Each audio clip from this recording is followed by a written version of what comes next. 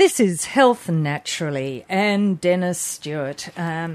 Sugar is the topic, but you think not so much of sugar as being a bad thing as being something of an imbalance. Look, it is an imbalance. Let's face it. Sugar is a natural ingredient. It occurs in fruits. It occurs in vegetables. It's not sugar that's the problem, in my opinion, Jane. It's the way in which sugar has become so ubiquitous that it's now basically disproportionate in our diet, and as a result of that, this imbalance, as I would call it, we're now starting to see diseases, conditions, which hitherto we have not seen, because, in my opinion, sugar, particularly in my day and age when I was growing up, was not embedded into the food chain as it seemingly is today. And I think it's a little bit unfair to criticise sugar as if it was the ogre. For goodness sake, we need sugar, we use sugar. You can't bake a cake without using sugar. It's not that's the problem, it's the commercialisation of the food chain and the way in which sugar has become so ubiquitous in that now we're seeing a situation, in my opinion, unparalleled in our country. And this is now causing great concern to the extent that politicians, for goodness sake, politicians, are now even thinking of encouraging labels to be placed on food and drinks. Now, that might sound okay, but it needs to go a lot further than that. It needs to be got over to people that we need to put things into balance. We need to get back to some basics in diet and realise that a lot of the things that are offered to us, particularly convenience foods, convenience drinks, in a culture that is based on convenience food and drinks, we need to appreciate that needs to be addressed seriously. That, in my opinion, is where most of the problem is coming from. It's not coming from mum's cooking. It's not coming from the traditional ways that we've used sugar in the past. Sugar in a cup of coffee, for instance. Things like that. It's the way in which this overwhelming problem has accelerated since we've become more affluent and since the commercial industry, if you like, has trapped everyone into believing that sweet taste is the way to go and that any food that's out there now is probably... Now, I need to be cautious. I'll say this in my opinion. Not every food, but many foods that are out there now have sugar in them, even in a disguised form. That's a major worry. There wouldn't be many processed foods that don't have sugar in them. Correct. Involving sauces or whatever, for example. And I'm concerned about this because I live in a part of the world where I see a disproportionately large percentage of people that are obese. I see eating habits. When one goes shopping, one sees what people are purchasing, one sees what kids are eating and what parents are eating, and one sees that certainly there has been a major change in Australian eating style, eating habits, and even the foods that we eat, so that the tucker that I was raised on, home food with the occasional hamburger on a Friday night, that era has passed. We didn't see the sorts of diseases then, in my opinion, that we see today. That wasn't because there wasn't any sugar.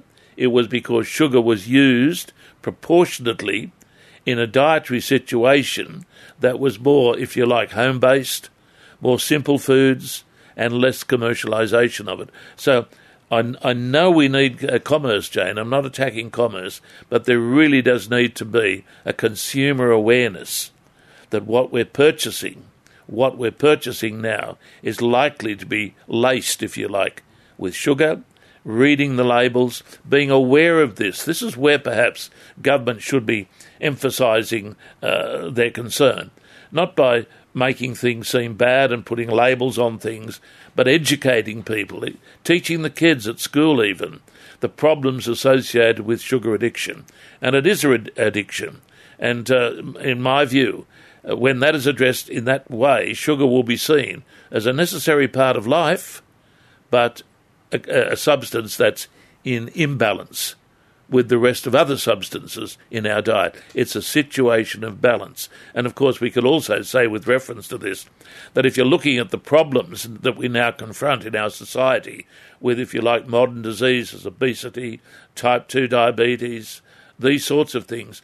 We also have to factor in, if you like, the sugar addiction with the change in lifestyle that sees sugar, if you like, taken in an inflated amount in the diet, wedded to a sedentary lifestyle, where there is no encouragement even to burn that, if you like, carb out of the system, because we now have a sedentary culture where kids particularly are more interested in sitting at home, playing games, looking at their phones, rather than doing the things that in the past used to allow us to burn off the sugar intake by vigorous exercise. It needs to be looked at from a societal perspective.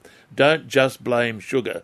Look at the culture in which sugar has been generated and look at other aspects of it, particularly the sedentary component. We have Karen, who's rung in from Rutherford with ear problems. Hello, Karen. Hi, Dennis. How are you? I'm well indeed. I'm ringing up. I've been diagnosed, I think it's Marine's disease and externa ototus. Okay. And yesterday, all day in bed with vertigo that I just could not even get up. You're talking about many years. Yes, that's it. Okay. I've got drops. They gave me some exercises to do, but when you feel so sick, you just cannot do them. Okay. Is there anything else I can do to sort of hurry up and get it gone? The first question is, how long have you been battling with it, Karen? Years. Okay. First time I had it, my normal GP didn't even check my ears. He said, you're just having an anxiety attack. And I thought, this is going on too long. I do suffer with anxiety, but I know what they feel like. Yes.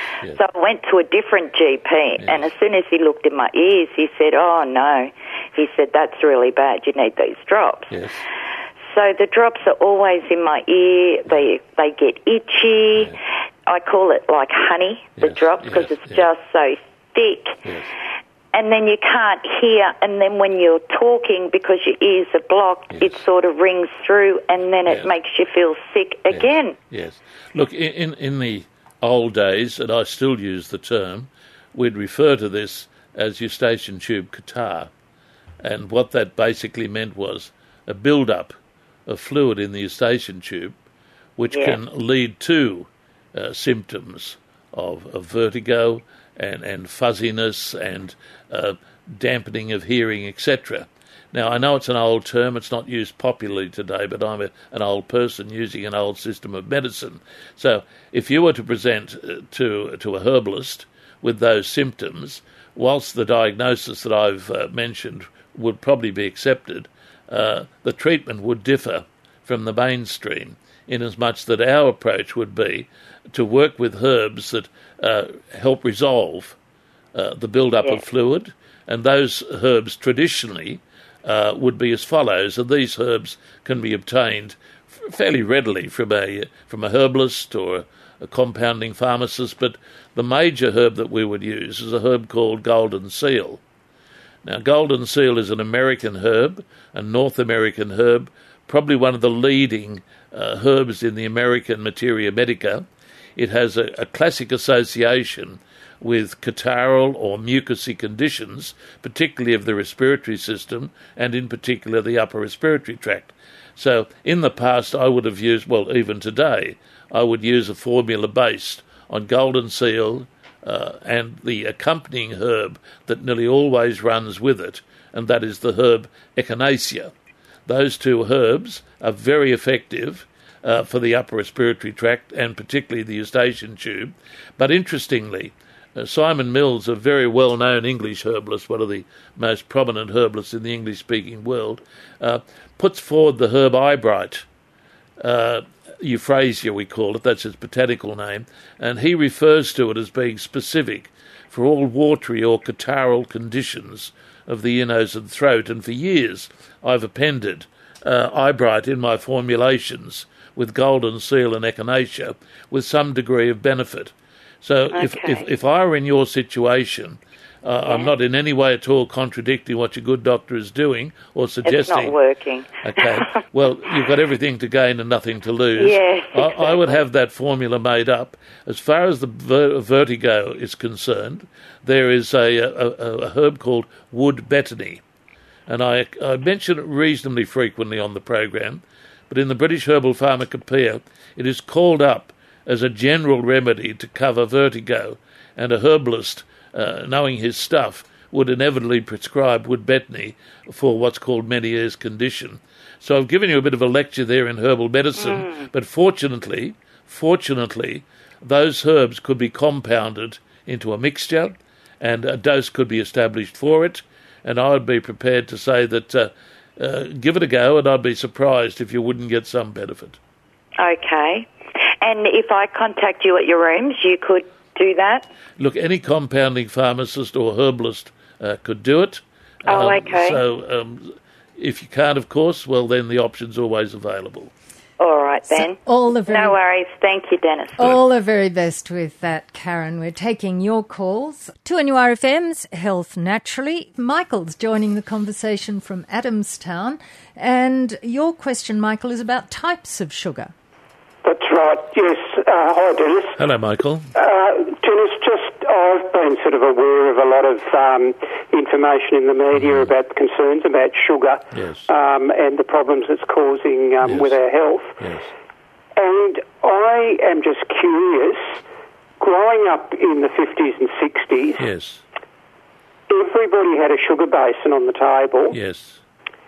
We put sugar, there didn't seem to be any limit to how much you used. Yes. We put sugar on our cereal. Yes. We had sugar in tea and coffee and so forth. Yes. It was added to even, I remember my mum sort of, I don't know whether you'd call it marinating, but she used to put sugar on fresh fruit that we had for desserts. Yep. And there didn't seem to be, as I mentioned, any limit to the amount that you had. But there didn't seem to be the health problems associated with it during that time frame. Just wondering, is there a difference between just the ordinary processed sugar and the sugars that are actually used in commercial production? Look, in my opinion, sugar is sugar. Yes. It's an opinion. So I would say there's no difference as far as the end result is concerned. I would like to address some of your comments there, Michael, because to a large extent I relate to that lifestyle.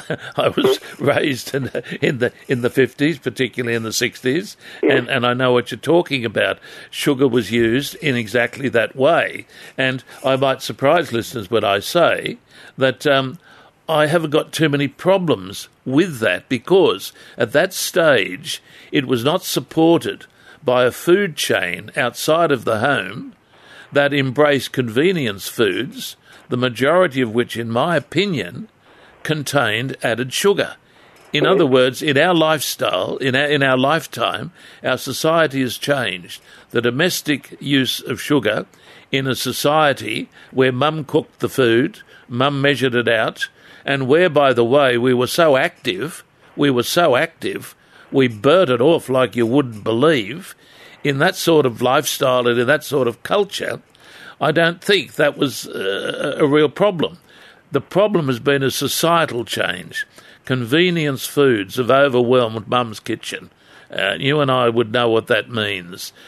Convenience foods now, particularly where I come from, dominate the scene, I would say, in as much that any fast food chain is incredibly supported. And look, I will use fast food very, very, very occasionally.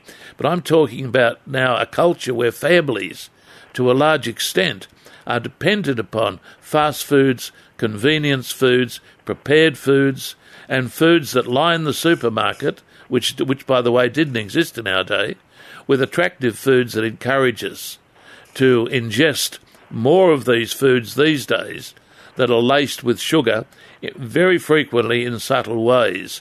So, to answer your question in a roundabout way, sugar is sugar, and sugar itself, in my opinion, is not the problem. The problem is the change in society, and a society that now is sedentary and encourages people to depend more and more and more on prepared foods and foods that are not prepared in the home. And in my opinion, many, if not most of those foods are laced with something to make it taste sweet in order to attract particularly the kids eating it. So, Dennis, you don't think it's also the effect of, say, emulsifiers and those sorts of things? Oh, look, all of those things would come into it, but to reduce it down to basics, I'm sure you would agree with me. Things have changed and not for the better. And I know that. And I come back to the point that I can remember my mum, she used to feed us and then virtually boot us out of the house because we'd be told to go and play. And I can remember when growing up in Adamstown that a whole group of us in the street would virtually have to be called home to get dinner at night, although in those days we called it tea, because we were so far away from the home, active, running around, doing things that compensated, if you like, for mum's traditional and healthy use of the sugar. So, Dennis, you think it's more the fact that the children are growing up like that and then becoming adults? Yeah. Look, carrying the problems with them. I think so, and I think we'll see the day, if it's not already happening, when kitchens and even dining rooms become perhaps a thing of the past, because prepared food, purchased food, doesn't require you to sit down as a family. It allows you to sit down in the lounge room watching the television and munching away to your heart's content and then sleeping it off. That's not a good culture, and that's the problem in my view, the change in our society, our lifestyle, our culture, and that is pathogenic, and that needs to be addressed, not just isolating sugar. Sugar is a natural part of life. If used sensibly, it's okay. I argue that it's not being used sensibly. Yeah, it was a great question, Michael. Now, Barbara has rung in from Balcolin, 49216216, and you've got a comment on Meniere's disease, Barbara. Yes. Hello, Barbara. Hello. My sister has had Meniere's disease for quite a long time. Yes. And she's found the best results that she finds is using Phenergan tablets. Yeah, the antihistamine. Yes, look, as it dries up that fluid. That's correct. And look, I'm certainly not opposed to that. A sensible use of an antihistamine is, in my opinion, quite an acceptable way to go to address something like this. Unfortunately, it may not address all situations, but it's an over-the-counter preparation. Our good pharmacists can provide it to us and give us information on how to use it successfully. I think that's good comment. If you've wanting to try some Phenergan, talk to the pharmacist. Yeah, I just find that it really helps my sister, and Isn't that lovely? So I thought that lady could do with some help. Well, look, and that's very nice of you to ring in, because a condition like this can be very, very distressing, and if it's not responding to prescribed medication, any little bit of help from anywhere is worthwhile trying, so long as it's safe. Thank you so much for that, Barbara. We're moving to Bonnells Bay now, and Sylvia. Now, Sylvia, you'd just like to refresh your memory on the herbs for vertigo that Dennis mentioned. Yes, I came in right at the end of what they were talking about, and I've been treated for many years, for about 40 years, and the last ENT that I saw said, no, it's not Meniere's disease, it's BPPV, which also is debilitating, and I've got no cure either way. Well, Sylvia, I mentioned the herb, the English herb, known as wood betony, wood, W-O-O-D, betony, B-E-T-O-N-Y, made famous by older English herbalists. An English herbalist known as William Smith from the north of England wrote a lovely book entitled Wonders in Weeds. Doesn't sound very attractive, but remarkable work. And that's where most of my knowledge on wood betony initially came from as a herb for vertigo, albeit that information was reiterated in the 1983 edition of the British Herbal Pharmacopoeia. So if you've not tried it, I haven't. It would be worthwhile getting hold of it. It's not an expensive herb. It's exceedingly safe. And I get that from any health food shop? Well, try your local health food store. They should have a preparation of wood betony. If you can't, hunt round for a herbalist or a compounding pharmacist. Thank you so much for your help. Thank you, Sylvia. Thanks for your call, Sylvia. Now we're returning to sugar and the topic of sugar, and Chris has rung in from Lambton. Hello, Chris. Hello, Chris. Hello. Hello, Hello, Chris. Dennis. How are you, Chris? Good, Dennis. Good. I was 112 kilos, Yes. and my doctor said to me, "You've got to lose weight." Yes. So what I did, I stopped having sugar. I used to Yes. have 3 spoons of sugar in my tea, Yep. and 12 cups of tea I used to have. Yes. And I cut back a lot. Good. Now I'm Well done. Well 87 kilos. Well done. And that emphasises what I was trying to say, that what might be considered to be an abnormal or unusual use of sugar is a problem. And if you were using sugar in that amount, you were certainly piling sugar into your system. And probably, Chris, you were not also, or you may not have had the opportunity of burning it off. So my comments on sugar today need to be put in perspective. What I've been trying to say is, look, a sensible use of sugar has always been part of our diet. An abusive use of sugar, whether it be in the food chain or in our abnormal, indulging use of sugar, can be a major problem. I read a textbook recently entitled Sweet Poison by a well-known, I think he's a Sydney man, David Gillespie, and that gentleman would reiterate what you have said there, that the reduction of sugar, even in his situation, led to a dramatic loss of weight and an improvement in his health profile. So what you have basically emphasised there is, where sugar is abused, there are health consequences, and it doesn't matter whether it comes as a result of using vast amounts of sugar abnormally to sweeten our tea or coffee, or whether it comes from a conscious or unconscious taking in of sugar from the commercialised food chain. The point is, sugar can become a problem if it's abused and used abnormally. And thanks for your comment. We're staying with sugar at the moment. Robert's rung in from Raymond Terrace, and your comment on sugar, Robert. Yes, partly it's not just sugar itself. Sugar is only one form of a carbohydrate. I agree. Which Dennis would say, and agree here, the only way carbohydrate gets into our bloodstream is breaking down to glucose, which is the simplest form. Now, if you overeat starch, sugar, whatever, you end up getting too much glucose into your blood. Correct. And like I was told I was overweight. I was up around nearly just under 100 kilos. I was told I had to get back to 70. I looked at what I ate. Instead of eating 2 slices of toast for breakfast, I cut it back to 1, which reduced my carbohydrate intake. Correct.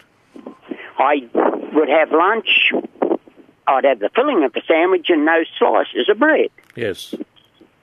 You know, it's not, sugar's not, as you said, sugar it's per se, which is sucrose, Yes. which is only a double glucose. What you've said, Robert, I totally agree with. In fact, it's interesting you've raised that topic, because somewhere in my library, which I am trying at this very late stage of my life to get in order, is a book by a British doctor, and I think his name was Stanton. It was written many years ago, and he wrote a book entitled The Carbohydrate Addiction. And he wrote at a time when it wasn't popular to use that language, but he was there saying exactly what you are saying and what perhaps is being said more frequently today, that one of the abnormalities in our diet today is the way in which carbohydrates have become a dominant member of the food chain. They were always a member of the food chain when we were growing up. But again, convenience foods in particular, and we won't go on to mention any of them, are usually foods which are very highly represented by concentrated and refined carbohydrate foods. So what you say is right. It was not a problem when I was growing up, because it was a different culture, a different lifestyle, a lot more physical, And as a working class man, working class men tended, if you like, to need that bit of extra carbohydrate because they burnt it off in the mines, in the open hearth, that situation. Times have changed. The carbohydrate addiction is rampant. We predominantly, I would argue these days, live on carbohydrates, which, as you've rightly pointed out, at the end of the day convert to sugar. And this is why I've always emphasised, anyone that's listened to this program would have heard me emphasise that a healthy diet is a diet which is more representative of good quality protein, a lot of fruits and vegetables, and a conservative amount of carbohydrates. That sort of diet is a diet that I believe is more likely to be balanced. What we need to know is that when we start to reduce seriously carbohydrates in the diet, it has an effect on our blood sugar level, and that is reflected, as you've pointed out, by a reduction in your weight. Well done. I congratulate you. Thank you, Robert. This is Health Naturally on 2NURFM. Josephine from Curry, and it's all about dry eyes, is it, Josephine? Yes, it is. Hello, Josephine.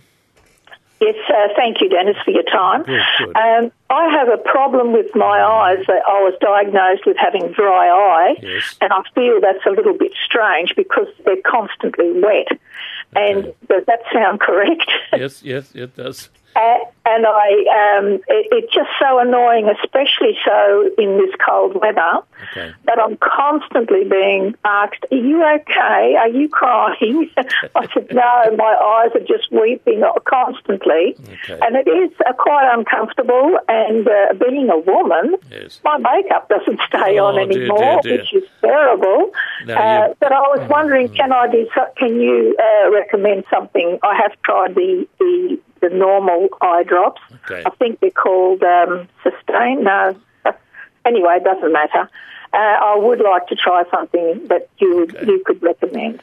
Well, look, it's a difficult condition to treat, and I'm wondering whether or not you are on any oral medication for the condition. No, I'm not on any oral. Okay. Not for that condition, anyway. Okay. And are you on multiple medications for other conditions? No, I'm only on Caltrate and some warfarin because I've had a blood clot. But I had that well before the blood clot appeared. Okay. Look, just a couple of things that may help and things that aren't expensive and are not going to clash with your warfarin. That's the thing that you would have to be on guard against, because even so-called natural things can cause interaction with blood-thinning medications such as warfarin. So just a general thing there, whatever you take orally, whether it be for this condition or anything else, always, of course, check with your pharmacist or your doctor because of the possibility of interaction. One of the things that I would suggest, and it might sound very, very, very simple, and it is very, very inexpensive. There is a system of medicine that we older naturopaths were trained in. It's not as popular today, but occasionally I will still draw on it. The literature is very soundly based.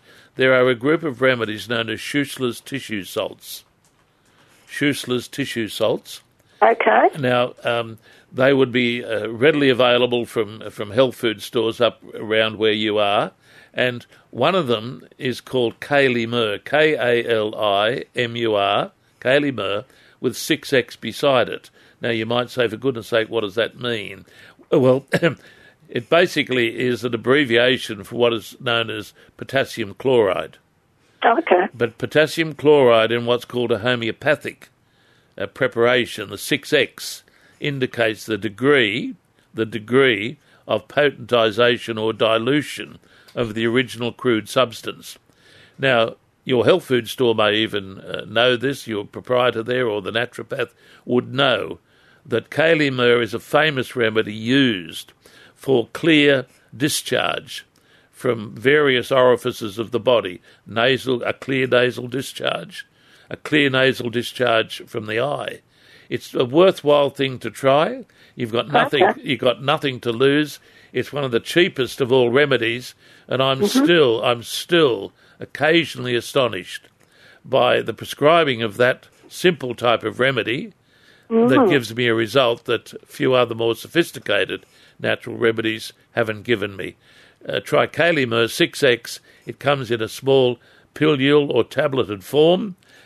Don't be laughed out of court by the cynics. Sometimes it can do the job that would surprise them. All the very best with that, Josephine. And our last call for today, Dennis, Tony's rung in from Millfield. And Tony, you'd like to bring up the different types of sugar and if there's a difference. That's right. Hello, Tony. Somebody told me, a friend of mine, that raw sugar is better for you than natural sugar. Is that correct? In my opinion, no. Sugar, I come back to it, sugar is sugar. There may be a few other constituents in so-called raw sugar, but at the end of the day, they would be very, very minimal, and in my opinion, not contribute significantly to differentiating raw sugar from, say, white sugar. Now, that's my opinion. I come back to the point that sugar is sugar, and the end result is the same. I see. Because my doctor said to me too, when I said I have 2 cups of tea a day, yes, he says that's too much. You should cut back to 1. 1 cup of tea a day? Yeah. That's a worry. That's a worry. I thought medicine was more sophisticated than that. Because he says that even make your sugar as less as possible. Like in my Weet-Bix, I only have maybe half a teaspoon in my Weet-Bix. Boy, when I was growing up, I used to have double that amount. It didn't do me too much harm. Look, one of the things that worry me these days, Tony, is that all these simplistic, off-the-cuff solutions that are being doled out by all forms of medical professionals, it worries me. I think a cup of tea with a touch of sugar, when that becomes a main problem in our society, we've got big problems. Yeah, because from the doctor, from the Hunter New England surveys, that I did a test for him to take control of my diabetes. Yes. And I had to put down everything I had in the day, yes, in the evening. Yes. I did that for 4 days. Anyway, yes, when the result came to sit down with all these people, and I'm thinking, wow, this is scary, like I'm in court. Yeah, that does sound as though you're under trial. Yeah. Now, look, in my opinion, a cup of tea a day, even with a touch of the dreaded white sugar, in my opinion, is unlikely to do too much damage to you, but that's an opinion. Well, thanks, Tony. And I suppose just a final little note, Dennis, what about honey in the tea instead? That's you'd have to say that would be something worthwhile considering, coming from a beekeeper. We'll take that topic up perhaps next week. Why not? Honey for next week. 2NURFM's Health Naturally. Thank you, Dennis Stewart. And we look forward to your company again next week on 2NURFM. Thanks for listening to this podcast from 2NURFM at the University of Newcastle. Topics range from gardening to health, well-being, pet care, finance, business and travel. You'll find them all at 2NURFM.com.